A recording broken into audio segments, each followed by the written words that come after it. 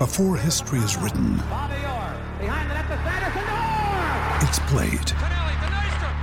Before it's frozen in time, it's fought one shift at a time. Before it's etched in silver, it's carved in ice. What happens next will last forever. The Stanley Cup Final on ABC and ESPN Plus begins Saturday.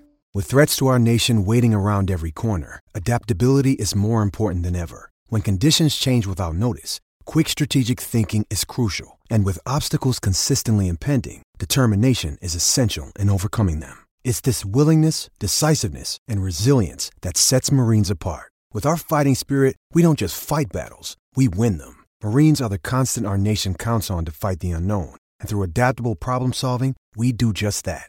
Learn more at marines.com.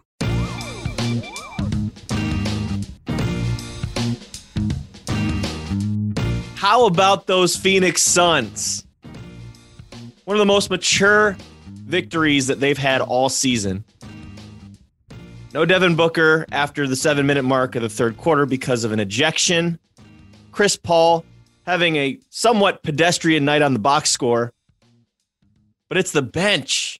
It's the young guys.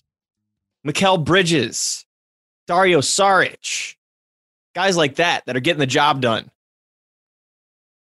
That is one of the best wins that they've had all season, as I mentioned, just because of the maturity of them. They didn't need their superstar players to be amazing for them to go on the road and get a victory over the Lakers at Staples Center. Lakers, by the way, we'll talk about them, I'm sure, since Brian's over on the other side. But what's up, guys? Spencer Davies, Brian Fritz, keeping it 94. Pre-All-Star edition, pre-All-Star break edition, I should say. We're about halfway to that mark of the season. We're still trying to figure out who's going to separate themselves. It hasn't changed, so that's pretty funny. But Brian, what's up? Well, you mentioned that Suns win on Tuesday night against the Lakers. Two things that are kind of weird. Number one, why are the Lakers so bad at home? Because they're only 11-8 at the Staples Center. But I think the bigger thing that comes out of that game is officiating in the NBA this season. Because for anybody that watched this game, there was some really weird things happening from the standpoint that this game got super physical really quickly in the second quarter and throughout the second half. The refs were kind of all over the place when it came to some of their calls, when it came to looking at flagrants. And on top of that, they threw out Devin Booker in one of the weirdest ways you can imagine, in that the broadcast crew, because they're not there, didn't even know what was going on. And like, we had to go back through this thing like the Zapruder tape to figure out what exactly happened to Devin Booker and why he got thrown out. And it seemed like such a dumb thing for him to get thrown out because he said something to the ref and then he bounced the ball to another ref kind of hard. And another ref saw that and said, "That's it, you're out of here," which was so egregious. It was so ridiculous. But that, they got their feelings hurt. Yes, they did. That's what it is. And it's just, they have way too short of a leash with these guys. It wasn't even the ref that got the ball passed to him that ejected him. It was another guy that saw it. It was just like, I'm sticking up for my buddy over here in the stripes. And I think it's just a little bit indicative. That game was, and neither team, like, it favored either team, but I think just the overall look of what was going on with the refs is kind of indicative of this season, because I know there's been a lot of people that have become really, really frustrated with the officiating in the NBA this year. Yeah, it's something's got to change. If that's the standard, then something's got to change. But would like to say before we continue this podcast, we are a part of the basketballnews.com podcast network. Other great podcasts for you to listen to. We'll go ahead and name those towards the end of the show, but I will tell you that there is a lot of quality listening content over there. So make sure you go check it out. Make sure you check us out on basketballnews.com. Great articles, film breakdowns, exclusive interviews, and more. So make sure you go visit basketballnews.com. Follow us on our social platforms as well. You can follow us on our social platforms, being the hosts of Keep It at 94. I'm at Spin Davies. He's at Brian Fritz. I'm also on Instagram at Spin Davies, and he's on Instagram at It's Brian Fritz. So, Fritzy, what's the first thing you want to hit on that's on your mind? I know you wanted to talk about your Lakers, but we kind of addressed that a little bit. Is there anything specific that you wanted to get into? I know, we have a lot to talk about just as far as Lloyd Pierce being fired. We have the All-Star weekend to talk about because it's literally on the cusp. You had an interesting subject that we're probably going to hit towards the end that I'm excited about because it's something we haven't asked before. So where do you want to kick this thing off? I think since it's probably the biggest news story of the week is the Hawks dismissing Lloyd Pierce, 2.5 years into his tenure and after the rough start of the season that team has had. And I think when you look at what happened, it's funny from our perspective, I was a little bit surprised. I guess when you start hearing some of the fallout of that situation, we probably shouldn't be surprised between the relationship that Pierce had with some of his players. Plus on top of that, and this is something that we knew going into the season, is that you've got new ownership there, and new ownership is always going to be very urgent. They want to win immediately. They are not going to be patient on anything. And when things aren't going the way that they want, especially after they spent a bunch of money in the offseason, they are going to have a quick trigger when it comes to dismissing people. And Lloyd Pierce was the person that got let go. Yeah. So my reaction to this was it was a little short-sighted. I don't think, regardless of what the players thought in the locker room, and by the way, that's a terrible attitude to take with your coach when you know that you're down guys and you know that you're not whole as a team. I feel like it's pretty shady to be as at opposition with your head coach, especially when we know that Lloyd Pierce is a leader. It's evidenced by his work in the community and all of, that stuff off the court. On the court, I think they looked fine. It kills me to see him, booted like this when it's only his third season. You haven't even had the chance to see this team grow together. The writing might have been on the wall when the Hawks brought in Nate McMillan over the offseason, just because they know, what his track record is, the way that he's coached, multiple teams in the NBA, and just his, his pedigree, so to speak. But they didn't even give Lloyd a chance, man. They didn't give him a chance. No Bogdan Bogdanovic for most of the season. Gallo in and out. DeAndre Hunter goes down with an injury to his knee a month ago, and all of a sudden things go on tailspin. Chris Dunn hasn't played a single game for them yet. I just think it's unfair, regardless of what the players in the locker room thought. I know that apparently a lot of them were, I was trying to say it earlier, but at odds with their head coach. But I still feel like that's pretty weak coming from them. Well, because Nate was the first one to say it in the press conference.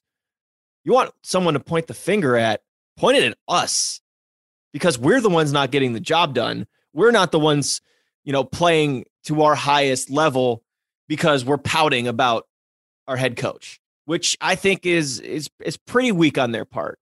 And, sometimes you got to look yourself in the mirror. It's not always someone who's in charge of you. You're the players. You're the guys that are doing the job on the court. And again, I know that they didn't have their whole piece. They've had, 4 or 5 guys missing, it seems, for every single contest.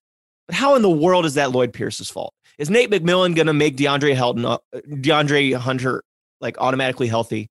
Is he going to bring back all these guys that haven't played games? I don't know. On the flip side, I will say I do like Nate McMillan, just as being the person that could possibly turn this team around, just in the sense of, if they needed a new voice, this is the one they're going to show it. And they went out and, proved their worth in Miami. last night with a 14-point victory, and most importantly, closed that game out as they were like neck and neck and maybe even trailing after the third quarter. That's an important characteristic. And maybe I'm wrong in all this, but I just hate seeing Lloyd get the boot because he's such a good guy, and I thought he was doing a good job. I don't know. Well, I think you read the piece that The Athletic did, and when something like this goes down, there's going to be that fallout piece. I was surprised to see it so quickly because it wasn't even like 3 days, week, 2 weeks, because normally that's how long it takes for people to kind of come out of the woodwork and everybody starts explaining themselves, and you're digging around and you're getting players, whether on the record, off the record, people in the organization talking about what was going on behind the scenes. And in this case, there was a full rundown of the problems less than 24 hours later. So that tells you that things were brewing. And yes, I think that a lot of the onus on this needs to go on the players themselves, because I understand that things aren't always going to be the way that you want, but you're supposed to be professionals. And there's a reason why that coach is in that position. That being said, let me take the other side of the coin here a little bit. If you're Lloyd Pierce and you see that despite all the injuries, and he doesn't want to make that as an excuse. Nobody really does. Okay. But we all know that you can't win in this league if you're dealing with tons of injuries. But regardless, if you're having these many problems with your star player, with Trae Young, it doesn't mean that your star player is necessarily right. But if you're having that many problems with him, and you're having problems with John Collins, and you're having problems with Cam Reddish, and there's other players. The Cam Reddish thing was so dumb to me, by the way. The 20-year-old, 21-year-old, because he's getting disciplined and trying to be shown the right way and trying to be taught the right things, that it's too much. That like I hated that when I read that. Here, but the question that I have is, he's going to be tough on them because he was trying to help them make their way in the NBA. They're young players. And I don't know, we didn't really hear too much from veteran players when it came to speaking out against him, but is there a part of you that wonders, as a coach, yes, you want to be hold everybody accountable. And I'm not saying that you have to, sing Kumbaya and do campfires every night, but is there some point where maybe you need to ease up a little bit on your style because it's not working with them? That as a head coach, we all know that it's a lot more than what we see on the court. It's a lot more than the X's and O's. It's about developing a relationship behind the scenes as well, and team chemistry and things like that. And he wasn't getting through to them, apparently. I mean, I didn't necessarily know this. I don't know if you did as much. I didn't hear as much of the scuttlebutt about it. I figured there were some problems, but I didn't know it was to this degree. But then you read this piece and you see all these problems coming out of the woodwork, and everybody was quick to dump on him too, which is, that is not a good look on players. But I do wonder, is there something that he could have done as a head coach just to tweak it a little bit? That's maybe not his style, but something that's going to work better for those players. And in the end, he can get more out of them and the team can be better for it. Yeah, there was a sense of stubbornness. This is Chris Kirshner's article, by the way, of The Athletic, on just inside of the firing and why things were going the way they were going. It's really a tremendous piece, so make sure to go check it out. But I'm thinking to myself, Brian, I'm like, you got a bunch of 20-somethings on this roster, other than the veterans that they wanted to bring in because ownership, Tony Ressler, if they want a winner, they're going to shortcut the process. Okay, let's bring in all these veterans. Let's bring in Danilo Gallinari. Let's bring in, an older guy like Rajon Rondo. And you need vets on the team, don't get me wrong. But on those contracts, if you're trying to shortcut the process and shortcut what was being built, doesn't that kind of reset it now? Because who knows if Nate McMillan is going to be the guy? He's on here in an interim basis.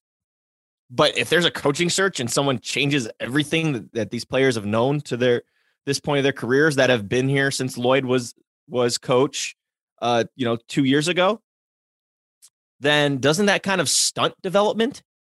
I don't know. I'm looking at DeAndre Hunter and I'm saying, wow, Lloyd really gave him the freedom to be what he wanted to be because he's having a career year and he's in his second season. Trae Young, obviously there's been a regression, but that's also because of his style of play. And if you read that article, apparently Lloyd Pierce isn't a fan of the way that he was taking shots. How bad is it when your head coach is going out in public and talking about, not naming players, but he's talking about like, I don't like today's NBA in the way that guys get foul calls and what they're doing on the court and just not trying to make buckets, but trying to get calls. And like, he's talking about his own guy. But he's right. He's right. He's right in that situation. But you typically don't see that. You don't see a head coach, especially with a star player, say, I'm gonna diss my own guy. I know. Yeah, it is very rare. Especially at, what was it? A league meeting? Yes. That's what's crazy. But I mean, I'm looking at, guys like Kevin Huerter and John Collins. John Collins, who's been in trade rumors. Does that have anything else to do with dissension? Because, that he's not getting plays drawn up for him. Is that Lloyd's fault or is that the fault of the front office because they've been dangling him in trade rumors? Like, no, it's not one singular party's fault here, but it could have been handled so much better. And I think that's why I'm a little bit ticked. And I'm ticked again because they tried to shortcut the process, and you don't do that when you have a young team. I know that Trae Young wanted help, but there's a different way to address this. Well, it's called internal growth. Well, I like the choice of Nate McMillan, and they're very lucky to have him on the bench because he is a veteran coach and he's a guy that I think is going to read the room a little bit differently. He's going to have a different style than Lloyd. Yeah, but here's the thing for me though, Bri. Yeah, it's going to help defensively, and that's huge. Okay, if he can get this team right on the defensive path, then then that Nate McMillan knows what the hell he's doing. But offensively, I feel like Nate hasn't ever had these kind of weapons and firepower. At the same time, I don't think schematically this is an upgrade from Lloyd Pierce as an offensive mind. Like, I feel like they're on that same plane in that sense. But defensively, I will agree that McMillan, as his track record shows and what we saw with the Pacers for all those years, he's somebody that demands, a lot of pressure, no giving up on possessions, multiple efforts on defensive possessions. And on the offensive end, I thought it was interesting in his press conference on Tuesday that he was talking about no more threes early in the shot clock, no more hunting, because he called that out. If you look at basketballnews.com, Chris Sheridan did a good job of, highlighting what was said, told him about the 3 C's, calm, clear, and connected. Trying to figure out the best ways to close games when they have a lead. When they, because the Hawks have not been good in fourth quarter situations. They have one of the worst ratings, net ratings that is, in that period. And that's not good because that means the rest of the time they're playing okay. But I mean, I like Nate from the standpoint that he's been around the block. He's a veteran coach. People know what he's going to be about. I think he's going to be well regarded by the veterans on the team. And I think hopefully some of the younger guys will be like, okay, I know that Nate's kind of been around. I'll give him a chance. Here's the other point that I'll bring up when it comes to this team. Okay. Because, in the offseason, they make all these moves. Okay. They go out and they spend a lot of money, and the ownership wanted them to do that because they were like, I'm sick of this not making the playoffs. We're getting into the postseason. I was somebody, and I'm not the only person, but I think there was some people that, as much as we looked at, those should be better. I wondered, do all of these moves really fit? It seemed like there was some repetitiveness when it came to some positions. And I look at this going, okay, how is this all going to work?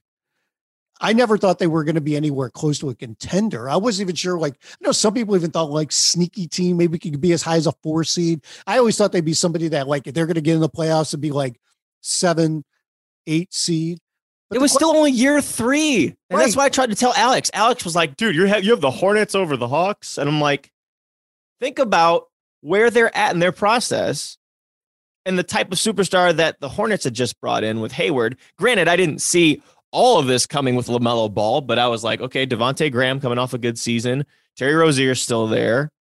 Like, dude, obviously the Hawks are going to go through ups and downs. This is the first time that they would had pressure on themselves. This is outside pressure. How do you live up to that pressure?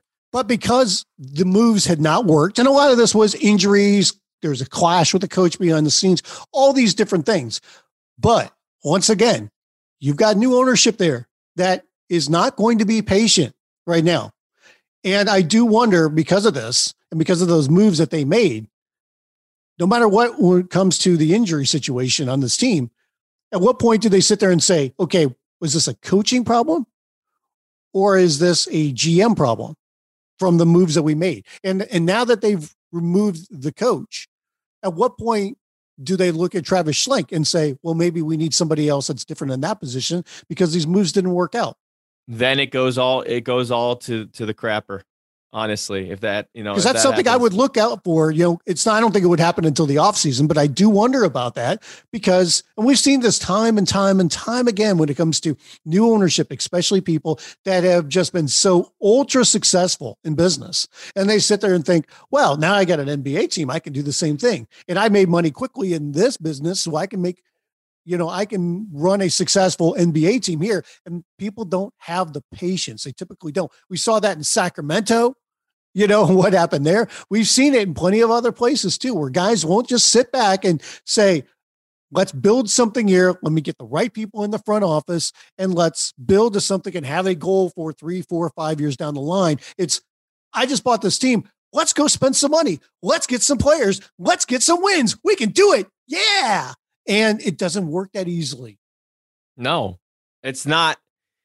I think Steve Smith had a great point last night in TNT's broadcast, even though he blamed it on analytics. And I was like, no, wrong thing. But I get what you're trying to say, Smitty. I get what you're trying to say. Is it like Shaq trying to explain the modern day defense?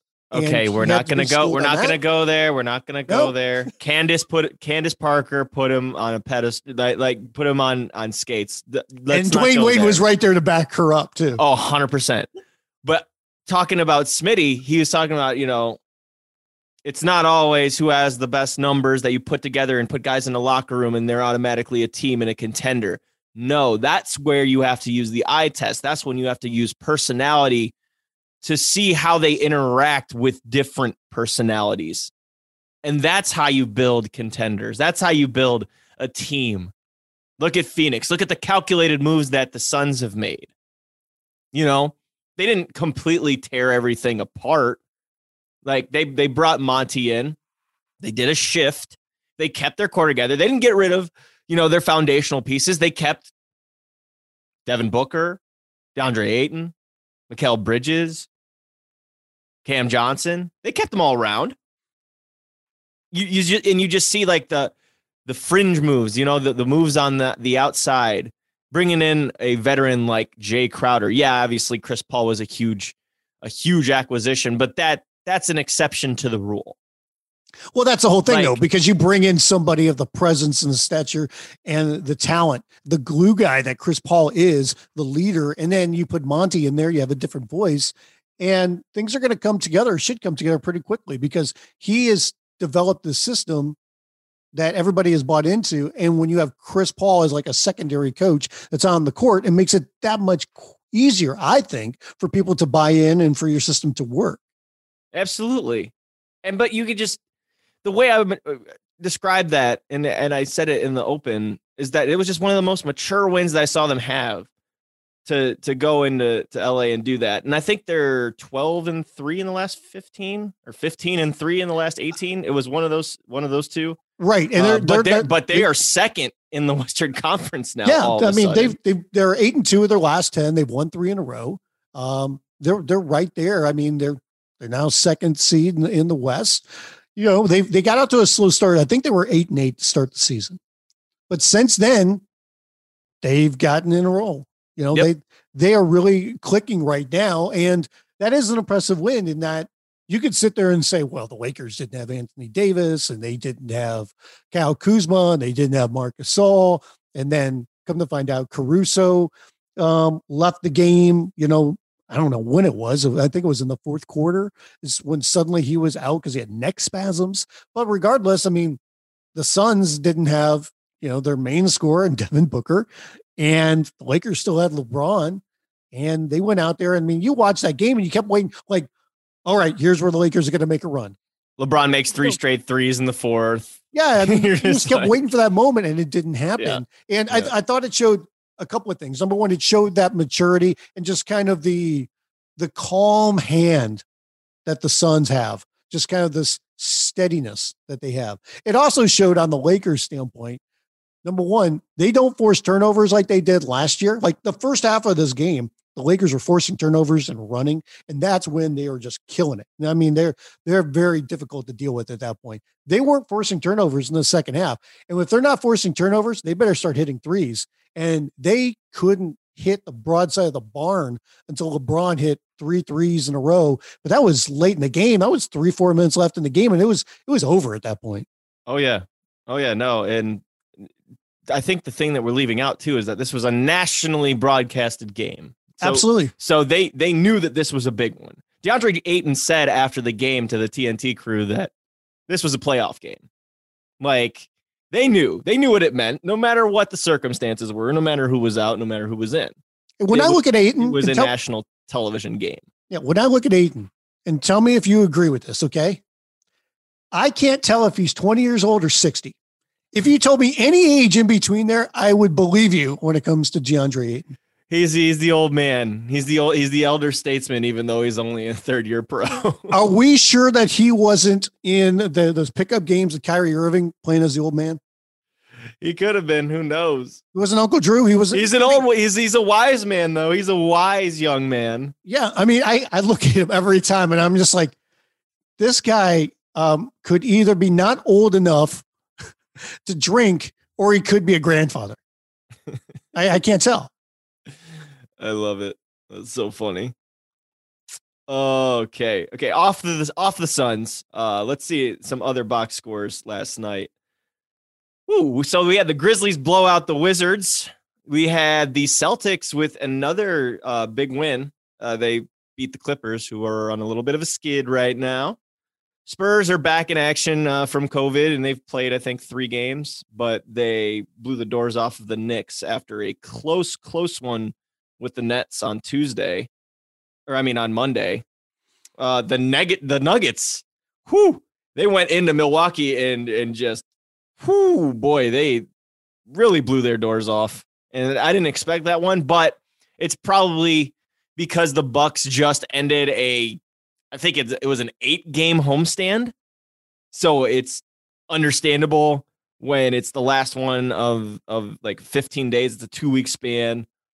However, I will say the Nuggets were on a back-to-back, and that is an impressive blowout over one of the top teams in the East. I mean, they were up 14 at the end of the first quarter, and then they also, ended the game by outscoring. I can't with Jokic, man. I can't, he is just something else. I don't know what to. I think we need to talk about it more in the MVP discussion. I understand we've only played a half of the season right now, and this is something we'll get into later. But I mean, hey, his head coach Mike Malone is sitting there going, "Hey, everybody, can we take a little bit more notice of my big guy because this dude is just putting up astronomical numbers." And it's when they're down players. They haven't had Gary Harris. They haven't had their power forwards like JaMychal Green. Like they haven't had their full complement of talent. And Jokic is just saying, "Okay, well, I'm going to take the brunt of the scoring load and I'm going to do my thing." Like, are you kidding me? Back-to-back. So on a back-to-back, he goes into Chicago, puts up 39, 14 rebounds, and 9 assists with a couple blocks. The next night in Milwaukee, puts up 37 points, 10 rebounds, and 11 assists. And back-to-back nights. And just a few games before that, he had 41, 5, and 5 in a win over Portland. Dude, this dude is doing ridiculous things. We knew he could score, and we know he can, go off, but I feel like it's more consistent in this period. I have no idea what this dude, you're watching him, make his plays, plays from the post. You're watching him, shoot threes at a 40+% clip. obviously we see the talent that he has in just creating looks for his teammates, but like it's like on steroids this year. It's like him times 10 of what we're seeing. And I would like, she's 25 years old, Brian. No, he's not. He's 26. 26. He's 24. I got 26 on Basketball Reference, so we were both wrong. But still, I'm going to look this up again, though. But still, 26 years old. I mean, he really started coming into his own, I'd say, his third year, that 17 and 18 season. Yeah, he's 26. My bad. Like, but still. Like 26 is still, I mean, come on. He is right there. That is who. I know this is a subject you wanted to hit later, but for like the team play that he has, and I know that the defense isn't great, but I think it's been a little better this year. Like, I'm hard pressed to think about who the other types of players I would want to surround talent with. Like, and he does it on a consistent basis. It used to be a situation where Mike Malone would have to ask him to score and ask him to do these things if somebody else was having an off night. A Jamal Murray, for example, because we know how inconsistent he could be in his younger years. And he still is a little bit now, but he started to turn it around this season. But like Jokic is just doing this on a nightly basis. Would you want to do this right now when it comes to, the topic that we had? So his head coach, Mike Malone, came out a couple of nights ago, and it was after the win in Chicago, and said, hey, I hope everybody starts paying attention to what Jokic is doing here, because it's incredible. And he goes, when I hear the conversation of who would you want to start a franchise with, I don't hear his name. And he's like, some people better start mentioning him, because he is an incredible player doing just ridiculous things this year. So I kind of thought it would be interesting to discuss, like, who would be on your top 5 list of players you'd want to start a franchise with right now. To start a franchise. This is long-term. This isn't so 10 years. 10 years. So age has to be a factor into this, because obviously you don't want to start a franchise with LeBron James at this point of his career, or there's some other guys too that you could say are already 30 years old or whatever, that maybe you wouldn't want to necessarily. But I'd say for 7 to 10 years, so who would you want to start a franchise with? I think. See, start at the top. Do you need your franchise to get off to an amazing start? You want to build. This is going to be the corner piece as you build, and during this run are going to be a championship contender, and hopefully for multiple years of it. So you're leaving out the the LeBrons and anybody who's in their 30s and stuff like that. Well, let's give our list, okay? Because I've got a list. I do homework, okay? Yeah, you do. Okay. So who's number 1 on your list? If you got anybody in the NBA right now you want to start a franchise with. Who? I mean, I've got my guy. I was gonna say, go ahead, fire yours off, because I got to think about this. Even if I have a list, I got to rethink it a little bit, because to me, it's pretty simple. And as much as we've been talking about Jokic, he's not my number 1. My number 1 is Luka Doncic. Okay. If I look at Luka, what he's done so far, and by the way, if you're not paying attention to him this season, while he got off to a slow start and he was definitely out of shape, he is really starting to put it together now. And the Mavericks are finally past all their COVID problems, and they're starting to put it together. They're over 500 by a game, yes. 17 and 16. So they're starting to make a run. It's all behind Luka. He's only 22 years old. He is 22. And this is a guy that is going to be an MVP candidate for a long time to come. And if this team is ever going to win a championship, it's going to be because he is that guy. He is the cornerstone. So if I had to pick one guy, it would be Luka. That'd be number 1. He's my number 1. Who's your number 1? Oh, Do I go off the cuff a bit, or do I stick to? I mean, you can copy me if you want. I mean, dang.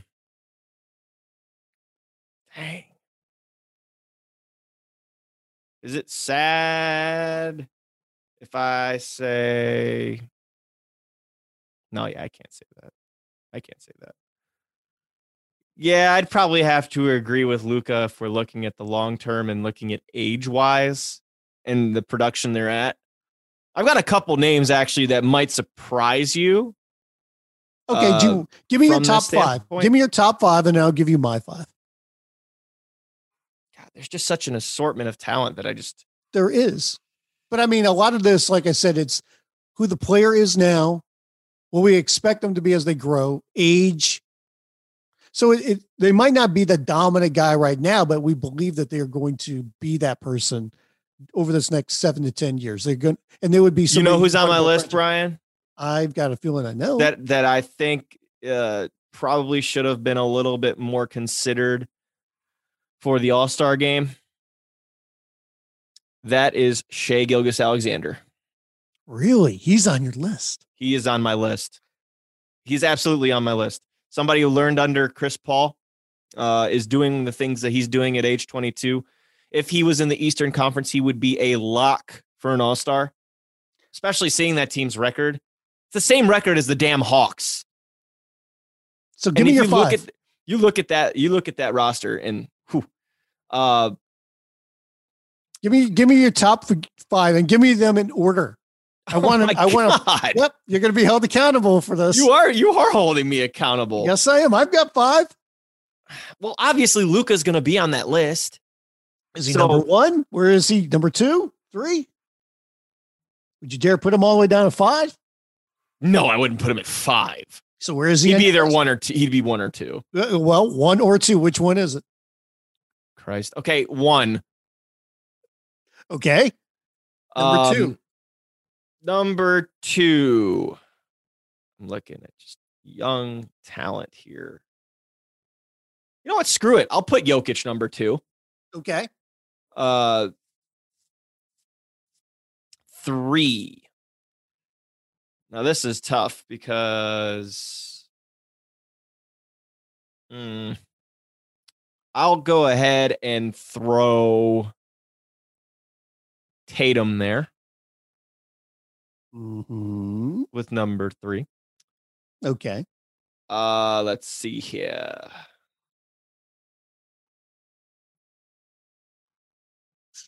Nope, not gonna include that one. I gotta just look at ages here, so sorry. Oh man, because I don't want to be a prisoner of the moment. I'm not gonna. Well, you've got 3, and you already put Shai Gilgeous on there, so that's not prisoner of the moment stuff. That's just real. Is SGA 4 or 5 on your list? He's likely gonna be. He'll be number. We'll make him number 4. Okay, so who's your number 5?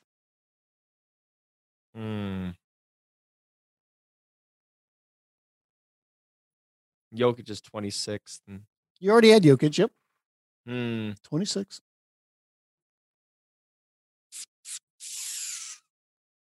Ooh. I just need a name. You do. I just need a name. There's a lot of good young guys out there. Just need a name. There are a lot. So bear with me, dang it. Because there's a lot of talent. So I'm just scanning the standings and thinking to myself. Somebody didn't do their homework. I didn't do my homework. But it's better if you think about it organically over the podcast. It took me 2 minutes yesterday to do this. See, you don't think about it as in-depth as I do. Yes, I do. Because I literally forgot a name on my list, and I was just like, oh, I got to put him in there. Oh, God. I can't give him the nod here. Do you need help? Do you want me to give you my 5 and then we come back to your number? Yeah, go ahead. 4? Okay. Go ahead. Because I think me doing it over the pod is good because people are hearing my thought process. So I'll tell you who my 5 are, okay? In fact, I will tell you who came close but didn't make my list, okay? Yeah. So neither Brown or Tatum from the Celtics made my list. Okay. As young as they are. Durant is, coming off the Achilles, even though he looks incredible, but he's already a little bit older. I thought about Ben Simmons, but I'm not getting the offense out of him, even though he's fantastic. I wouldn't have a problem building around him, but he wouldn't make my top 5. Anthony Davis, he's already got some injury concerns, so I am not going to have him on my list as well. And I think the other guy that came incredibly close, and I originally had him on my list, is Domantas Sabonis of the Pacers. Because he's only 24. Okay. So my list is number 1, I had Luka. 2, Giannis, still only 26, arguably the best two-way player in the league. I was going to throw Giannis at 5, but I was debating just because You're just of trying to be skill cool set. and be different, okay? I am not trying to be cool and different, and I'm a Giannis supporter. Look at me. I'm the basketball savant. I'm going off the chart, off the list. I had Jokic at number 3. At number 4, I had Zion Williamson. He's only 20 years old. And at number 5, believe it or not, I have Donovan Mitchell, who is only 24 years old. And I just like the way that he handles and leads a team. I think the best basketball for him is yet to come. I think he is a great chemistry guy. I think he sets a great tone for a team. And on top of that, he's a damn good player. He is. And it's funny, you named the 3 I was thinking about, and then I was going to pivot. I'm going to go Booker. I'm going to go Booker with number 5. Oh, he's going Booker. Yep. So thanks. You got my mind. You've juggled my mind. You've got it going. Thank you. So my list is Luka, Giannis, Jokic, Zion, and Donovan Mitchell. And then you have Luka, Jokic, Jason Tatum, SGA, and Devin Booker. Yes. And I'm thinking strictly from a 10-year standpoint. So yes, me too. If you were thinking on a 2-year standpoint, that list is completely different. Hey, the oldest guy on my list is 26. So I still feel over the next 7 to 10 years, I'm pretty good with that. Yeah. And Jokic is one of those players too, that he doesn't depend on his athleticism. So he could be doing this for the next 10 years anyway. Right. And it really came down to me. It's funny. I actually left Zion. That's why I can't do list. Giannis. Like, I can. But I can't. I mean, he's the 2-time defending MVP, and he's awesome on both ends of the court. I would like to see him play a little bit better when it comes to clutch on offense, but he does so many things during a game, especially even on defense as well. The guy that they almost broke my heart to keep out was Sabonis, because he is only 24 years old, and the guy's putting up, 20 and 10, and he is a great anchor for a team. But what I've seen so far, he's, that's the guy that the Pacers are going to be building around. But at the same time, I'm a little bit disappointed that they're not playing better, despite the injuries and things that have been going on with that team as well. But he's doing his share. He is doing some really, really good things. I think when he's at his worst, though, is when he puts his head down and he's a little too aggressive, starts swinging the elbows in the post. He has sometimes an issue. I don't want to say it's tunnel vision, but just kind of forcing the issue, almost like Julius Randle in his early years, kind of bull in a china shop type of deal. Watch Taylor Horton Tucker for the Lakers right now. You'll know exactly what Spencer's talking about. So once he gets that out of his system, and it doesn't happen often, but when it does, it usually leads to those types of losses. Then you'll see what I'm saying. Yeah. No, but that's good. I'm glad that we were able to get that out, hash that out. Hopefully I didn't drag it out too long, but I just needed to get my brain rolling a little bit. You're still waking up this morning, huh? No. We're not going to go there. Mind you, you know what happened to me this morning is as I'm sitting here and I'm getting ready, I'm upstairs in our place and I hear a noise downstairs. And my wife is out, on a trail right now for a walk. And we've been fostering a mostly blind dog that's only a couple years old. So he's got a lot of energy. And I hear this bustling downstairs and I go down to the kitchen going, what is going on? And the dog had gotten up on the counter, got his paws up on the counter and pulled down a whole sleeve of crackers that I pulled out for later and tore into and ate an entire bag of crackers and just left a mess everywhere. So even though the dog is mostly blind, it's not totally blind, and it's very smart and it knows how to get food off the counter if you leave it too close to the edge. Extra responsibilities for you. Yeah. It's always great when he's done this a couple of times. Like I had this happen like a week ago. I heard a noise in the kitchen. I caught him quick. He had somehow pulled down a bag of bread. It was starting to tear into the bread, like ripping through the plastic. Oh man. The joys of having a pet. Seriously.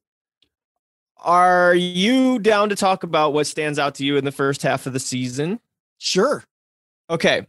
So just a team I wanted to hit on because we really haven't talked about them too much to this point, but I think they deserve a little bit of love, and that's the Charlotte Hornets. LaMelo has just been awesome.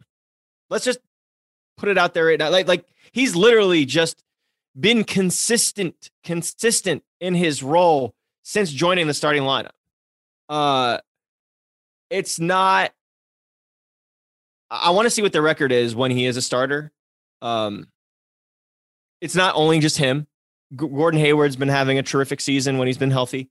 Malik Monk coming off the bench has looked tremendous as somebody who can really lead that second unit and also play with guys like LaMelo in the starting lineup. I think Miles Bridges has been really good off the bench as well. I think the Martin twins don't get enough love.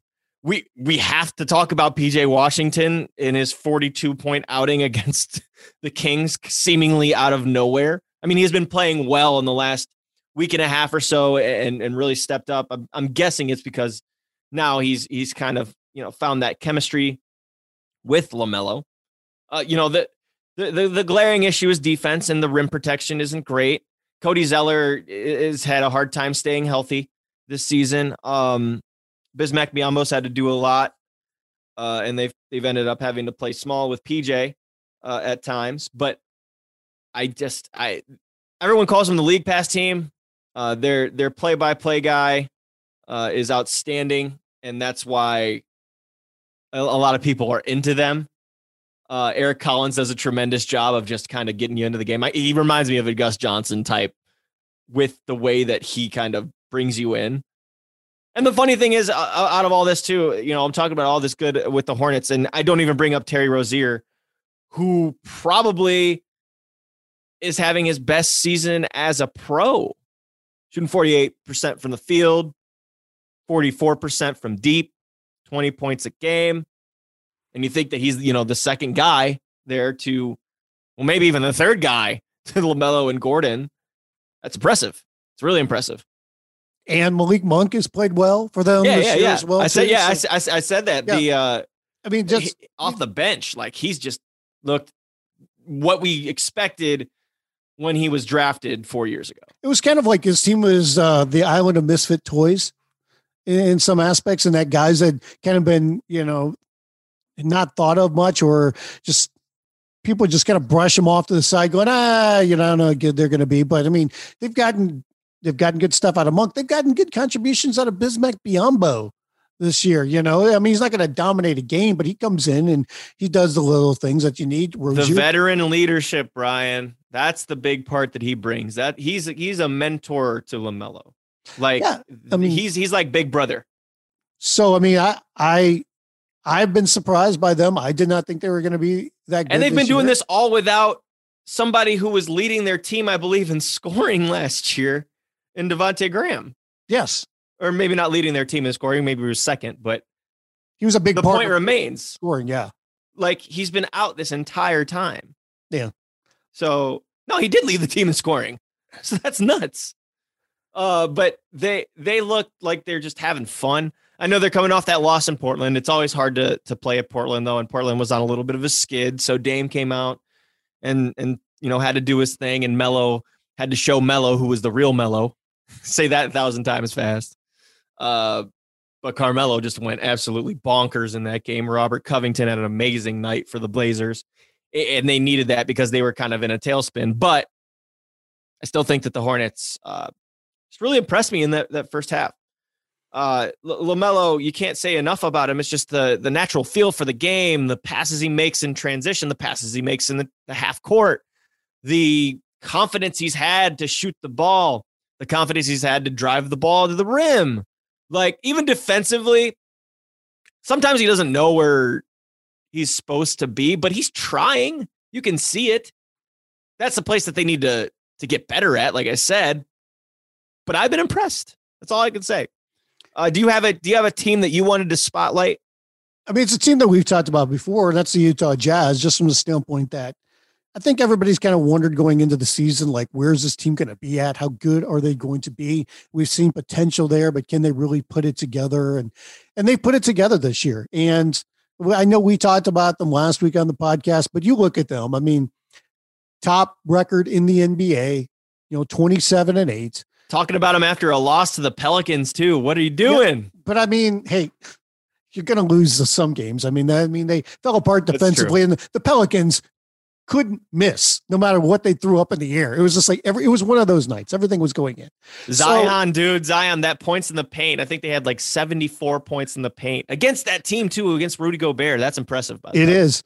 And it just shows, what's going on a little bit in New Orleans, and that Stan has kind of changed the mentality and said, hey, Zion, why don't you be our point guard? We're going to give you the ball at the top of the key and let you cook.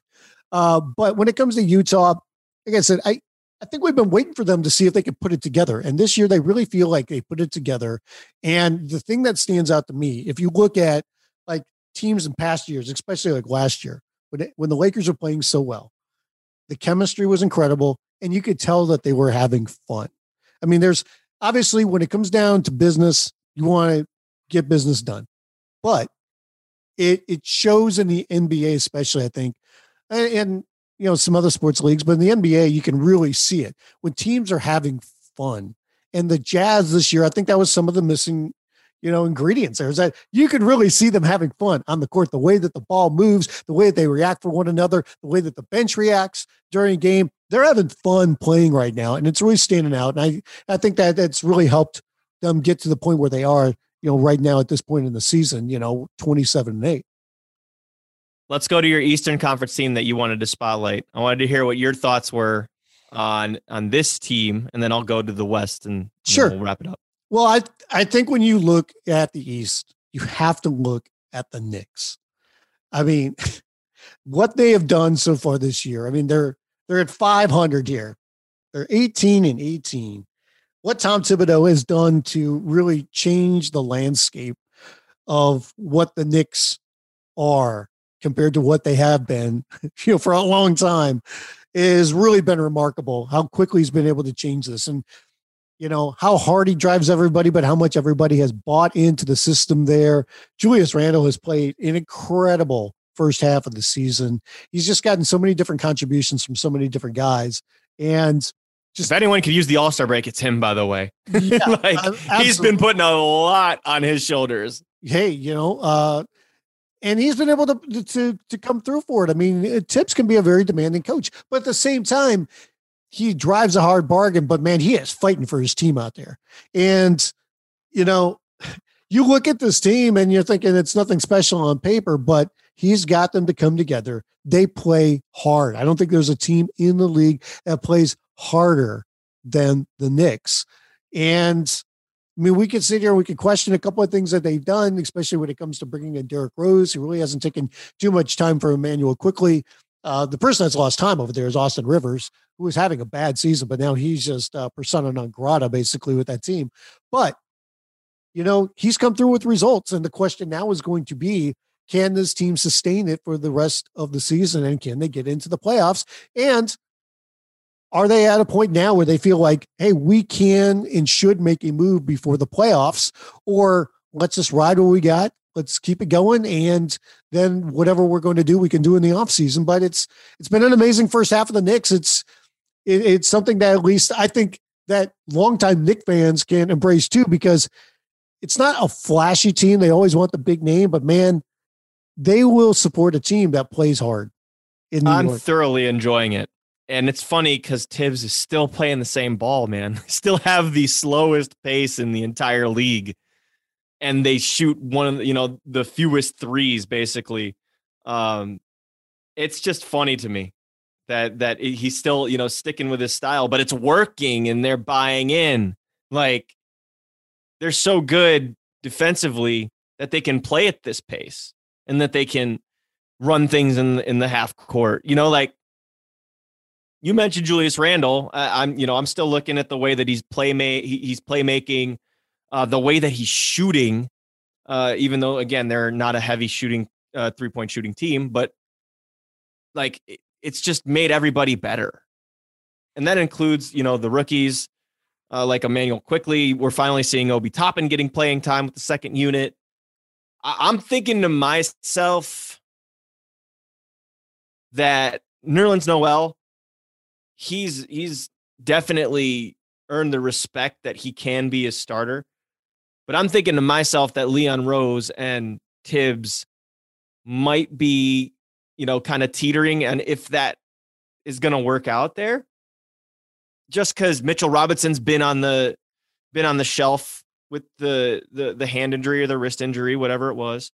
I still think a move would be good for them in the center department. And that's why I had one of the picks for Andre Drummond landing spots as the Knicks, because they have the contracts to make it work. What would you think about that? Because it would be a package of, I believe it was Nerlens Noel, Kevin Knox, and Frank Ntilikina, and the money, I believe, worked. Yeah, and it's something that's going to help them for this season. I don't know. And they've been showcasing Ntilikina, by the way. They've actually been playing him lately. I don't know if Drummond would be a guy that they want to re-sign in the offseason, because it could be a big ticket item. And quite honestly, I don't know how much money Drummond's going to get in the offseason. But I think that trade makes a lot of sense, because right now they're in a, let's see what we can do right now. As long as it doesn't take any time away from some of the younger guys, I really don't think it would do that. And then they can see what happens, in the offseason when it comes to Drummond, but they're not giving up too much for him. And it's a team that, they haven't made the playoffs in forever. I mean, they're not a team that wants to be in a lottery situation, regardless of how good this draft is going to be. And hey, if that means, I mean, we don't expect to win a championship this year, but hey, you want to make sure that you get into the playoffs. I think Drummond would be a good move to help them get that goal. Yeah, that's what I'm saying too. And they would keep his bird rights. So if they would want to do it, then why, why not try it? And the Knicks are an interesting case, because they don't have to match all that salary. Yeah. Like, they have $15 million in cap room, so they can do it if they want to. They can do a lot of different things if they want to. Yeah. Like, they have a lot of flexibility there. That was just one and Andre Drummond apparently had expressed an interest of being there. A couple weeks ago, there was some report. So if the Knicks really want to make a move where they take on a guy that another team doesn't want for salary reasons, and they don't have they would literally be sending pieces out that don't play. Yeah, but I'm just saying, maybe put Austin Rivers in there or something too. Right. I don't know if it works. But the Knicks could make a move like this. They could make another move where they'll take on somebody else's, player that they don't want to pay, and they'll take on that salary and get a pick out of it as well. They have that flexibility because of the cap space they have right now, and they can kind of take a look at a guy. So, I mean, or they could try to make, another move for somebody that could help them this season and beyond. That's not Andre Drummond. So, I mean, I think the Knicks are in a position where there's a lot of things that they could do leading up to the trade deadline. Yeah. Shout out to RJ Barrett, by the way. Very, very, very much so flying under the radar as that, second/third guy. I know that everyone wants him to be the savior, but I like this path that he's on, this gradual development. He's very consistent in it. If you look at the difference in statistics, just from last year to this, it's just a steady improvement. It's nothing flashy that's going to jump off the page, but he's improving as a 3-point shooter. He's improving as a scorer, improving as a playmaker. And I think just in his skill set, he's going to be more of that gradual jump guy. And then one year, we're just going to see it, and it's going to hit us right in the face. Like, he's definitely got the goods. He's got the goods. Who's your team in the West? My team in the West. Whew, it's between two Southwest teams. I already mentioned Dallas, and we've gone into Dallas, so I'm not going to go that direction. It's between San Antonio and Memphis, and I'll just spend a little time on both. San Antonio, they had the COVID issues that held them out for a good week, and didn't let them play their games. But I think they are so sneaky, man. I think they are so sneaky. And Pop is somebody who loves to play his, young guys. Like I know they're out with the protocols right now. Guys like Devin Vassell, their first round pick, Derek White, obviously a huge part of them. And had just barely been playing after coming back from injury. Well, I shouldn't say barely playing, but barely has played games since coming back from injury. DeJounte Murray, man, I love this dude. I think he's gonna be on the cusp of that star guard. And you look at the numbers, and you're probably like, what? Okay, so he scores 15, dishes out 5, grabs 7 boards a game. If you just watch him defensively, how intense he is and how improving he is as an offensive player, like it's nice. And he is not afraid of contact. And that's something that's really good, especially coming back from injury. That's good. I love, a foundational piece like Keldon Johnson really come into his own. He loves to catch and then drive. It's been a very quick uprising for him. We got to talk about the vets. DeMar DeRozan, very, much so could be arguably a all-star snub this season just because of where the team is in the standings. He's just committed to this consistent. He's so good, and I feel like he should be so much more respected than what he is. I know he has, an off night every once in a while, but he means so much to that team, especially because he's playing a role for 2 right now. Because LaMarcus Aldridge, I feel like, is almost on his last leg with this team, at least, has not nearly played up to the standard of a LaMarcus Aldridge that we know. That's also, like his decrease in production definitely has to do with the others' development, but at the same time, defensively and as a weapon, I feel like he could be better. But this team, I'm just a huge fan, and I love when guys get opportunities like Luka Samanic, somebody who was making waves in the G League. I'm very much so looking forward to see his future with them. I'm looking forward to seeing, Keita Bates-Diop get more playing time. Not just because I'm an Ohio State guy, just because I also think he has a lot to offer to this team. Especially just, with the second unit. And then, I know I'm talking about every guy on the roster, but we haven't talked about them. They are just, they've got a lot of depth in a weird way, though, because they don't have that many vets, but they do have depth. I don't know. I just think they're very team centric. If you have an opinion on them, you can, rebut. And then I just want to get into the Grizz. We'll get into the Grizz real quick. Okay. The Grizz, same thing. They've been battling injuries all year long. Jaren Jackson Jr. has yet to appear in a game. They're 16-15. I'm surprised at how good they've been because, I expected John Morant to take a leap, but I really thought that this team was going to be another year away. And Ja's not really. Okay, so Ja is the leader of this team, and he is doing, what he's doing. He needs to develop a jumper, a reliable jumper, because it's been tough for him beyond the arc. That said, his skill set kind of doesn't require that to impact the game. But there's only so many times, though, that a smaller guy could go crashing into the paint and all the big bodies before it starts really taking. Oh, he'll try everything though. He's fearless. He's fearless. Yep. I want to shout out Jonas Valanciunas. I think this dude is bringing it every single night. He's been huge for them. Just being a body, jump hooks, facing up, whatever they've needed from him, he's given.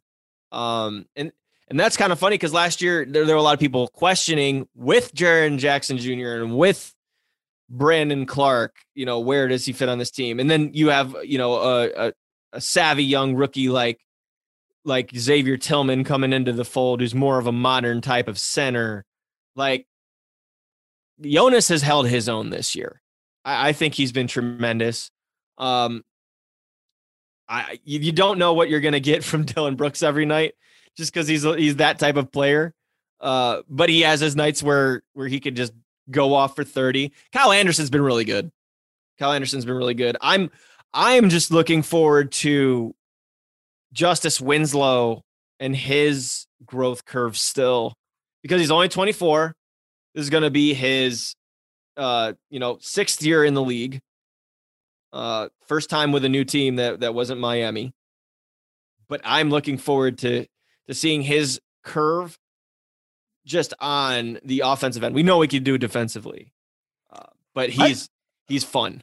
I just want to see this team healthy. I want to see what they can do if they're 100%. And I wonder how many starting lineups they've had. Let's see. Well, we didn't see it last year, and we're not seeing it again this year. And wow, look at this. As injured as they've been, they've only employed 10 starting lineups. That's amazing. That's pretty crazy. Well, that's because one of their biggest injuries hasn't played all year in Jackson. Yeah. Which is crazy that he hasn't played and they're still in the position that they're in. Defensively, they can make some noise. That guy, really solid, him and Morant, you could see the chemistry between them very, very quickly. And it sucks that we don't get to see that play out right now. And hopefully Jackson gets healthy and we see him this year and he's at least healthy going into next year, because that's a 1-2 punch that they can really build around, and then add pieces, to that team. But you know what that shows? That shows that the other guys have stepped up. They have. The other guys like Grayson Allen. I mean, Grayson Allen, I know, only averaging 9 points, but, shooting 40% from beyond the arc on nearly 5 attempts a game. Yeah, he's doing nice things when he's not tripping anybody. Ah, yes. The tripping. Hopefully he doesn't do that at the NBA level as much. He hasn't, but he's done it a few times. He'll get under people's skin. Desmond Bane, the rookie, shooting 45% beyond the arc. Like, Tyus Jones, I think, is the steadiest player they have on that team, just coming off the bench and really, really being a playmaker and making things happen for other guys. And lo and behold, he's still only 24 years old, even though he feels like he's been in the league for a long time. And then DeAnthony Melton, what he did last night in their win over the Wizards, he's somebody who makes a huge difference on the defensive end and somebody I've been, pounding the table for a long time, but 3 straight games in double figures, 16, 14, and 20. And then you look at the assist numbers, 5 assists in 2 straight games. Like, and he's not typically one who makes his impact in the box score. He's somebody who's make the right play and do his thing, but he's been a little bit more aggressive as of late. I like this roster. I like these Southwest teams. I do. Spurs and Grizzlies. So keep an eye out for them in the second half of the season. I just think that they're going to soar up those standings. One of the things that stands out to me in a general perspective of this first half of the season is just when you really look back at it now, how many guys went into the season out of shape because they didn't know the season was going to start as early as it did. And how many injuries we've had because of that. And then on top of that, just how much COVID has affected the season, because how many teams have we seen that had it, horribly affect them? And then now we're just trying to get, on a roll. They're trying to get things together. I mean, it's happened in Washington. It's happened in Dallas. It's happened in a couple other places as well. And it just totally disrupted some teams. And we'll have to see how they make up all of the games in the second half. I mean, there's going to be some teams that are going to be very, very busy over a couple of weeks period. 5 games in 7 nights, 6 games in 8 nights, whatever the hell. Yeah, not ideal, but it's something that they've got to do. So, and like I said, when it came to injuries, I think a lot of guys just weren't in shape when the season started. They didn't have that long off season. They didn't get in the proper shape that they wanted when they came back, and it showed. And I want to see if that continues to have a big effect on the second half of the season, to where maybe even some other guys that haven't been injured yet, but the wear and tear might catch up with them a little bit quicker than it normally would. Hopefully not. But I think it's something to look out for. I think so too. And in the second half of the season, like you were saying, man, it's going to be bunched up.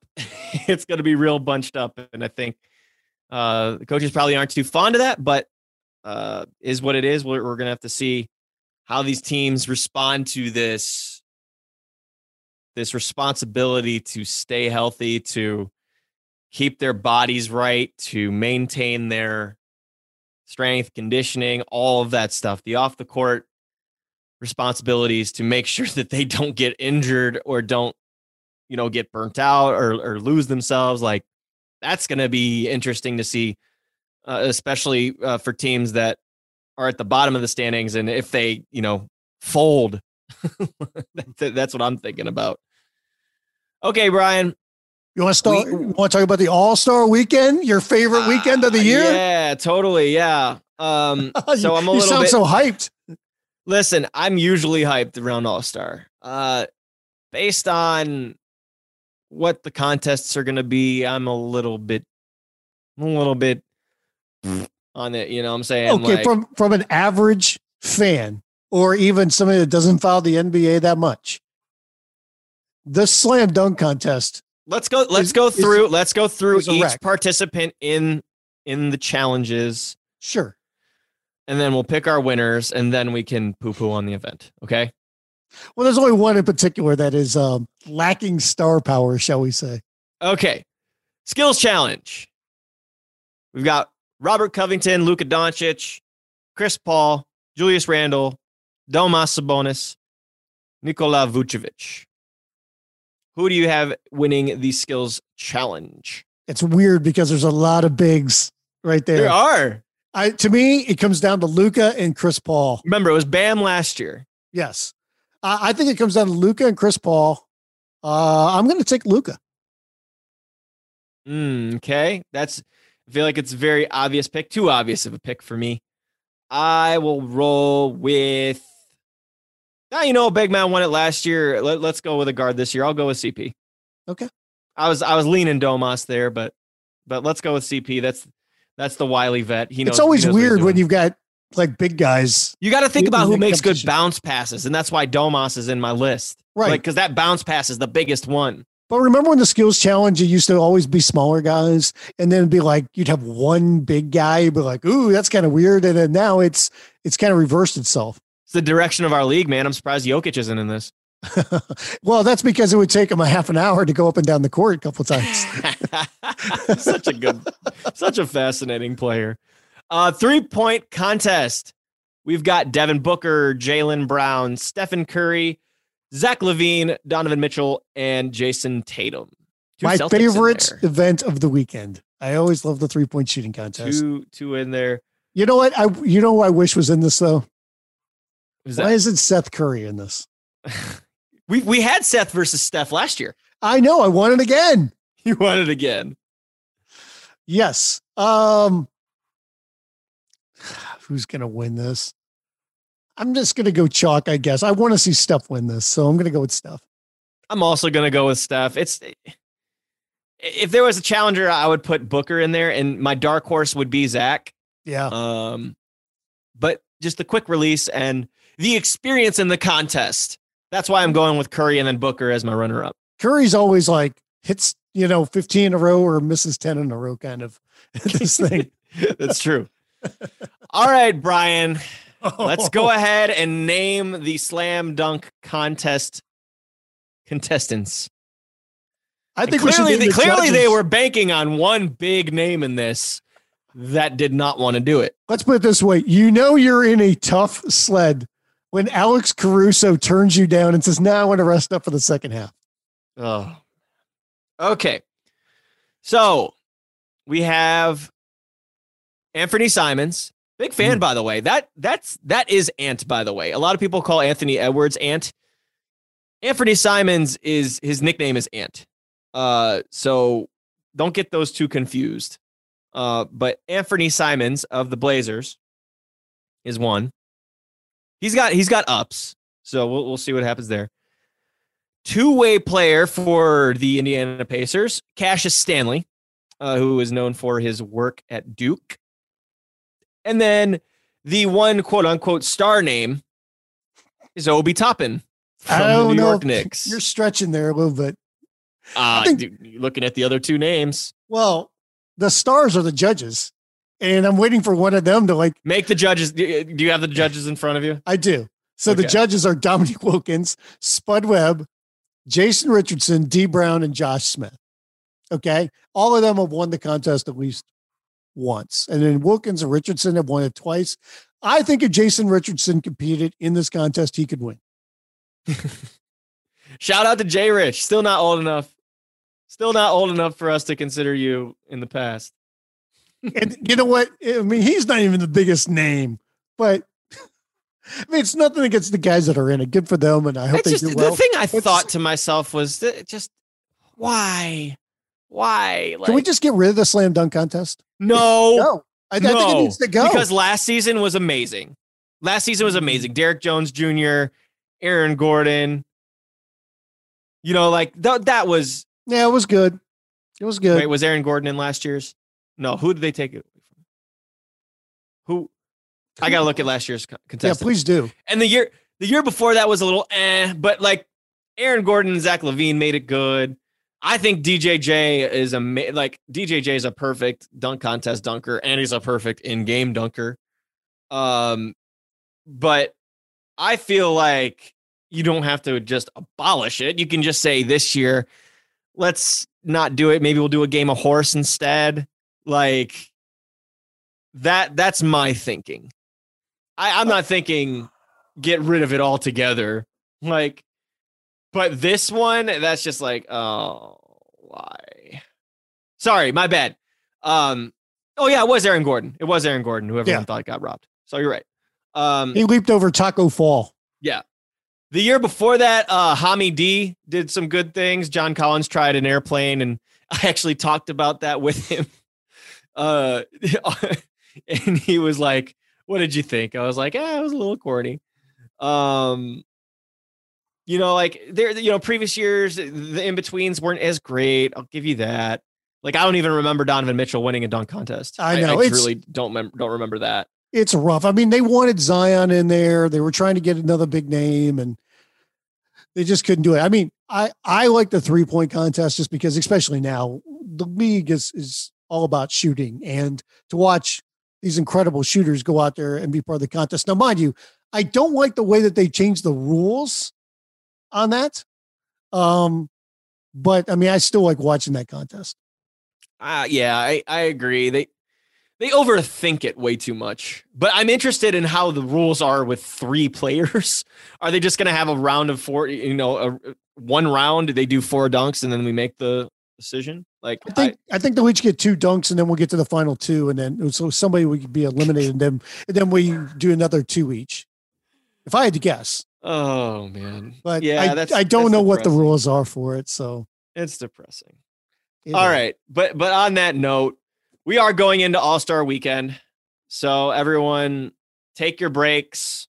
We've got today's games, we've got Thursday's games, and then it's a 5-day break from NBA hoops, except for the All-Star game this weekend. So make sure you tune in. That doesn't count. Nobody plays in that game.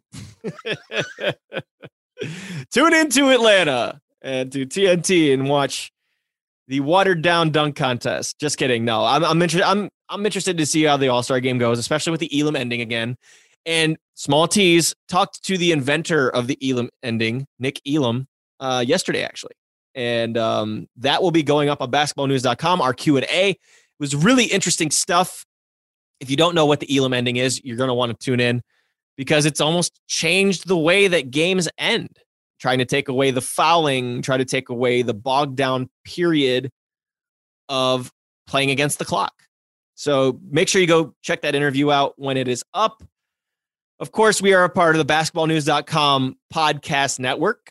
I have 10 other great podcasts for you to listen to, including this one, Neat and Unfiltered with Kenyon Martin and Jadakiss, the Posecast with James Posey, Dishes and Dimes with the ladies, The Rematch with Etan Thomas, The Dunker Spot with Nekias Duncan and Steve Jones Jr. That is the hottest podcast in basketball. Make sure you go listen to it. The Alex Kennedy Podcast with Alex Kennedy just had a great guest, Bobby Portis of the Milwaukee Bucks, talking about how good of a season he's had individually and what the Bucks can do. The Sheridan Show with Chris Sheridan, and of course the follow through with Clips and Drew. You can also follow us on social media at Basketball News, on Instagram, on Twitter, on Facebook at facebook.com/basketballnews.com, if that doesn't hard enough to follow. I am on Twitter at Spin Davies. Brian is on Twitter at Brian Fritz. Spit it out. And on Instagram, I am at Spin Davies, and he is on Instagram at It's Brian Fritz. And I don't think I left anything out. So until the second half of the season, keep it at 94. Make sure you subscribe, rate, review. Tell your friends about us, because we would love to have more listeners. But until the second half of the season, we say goodbye.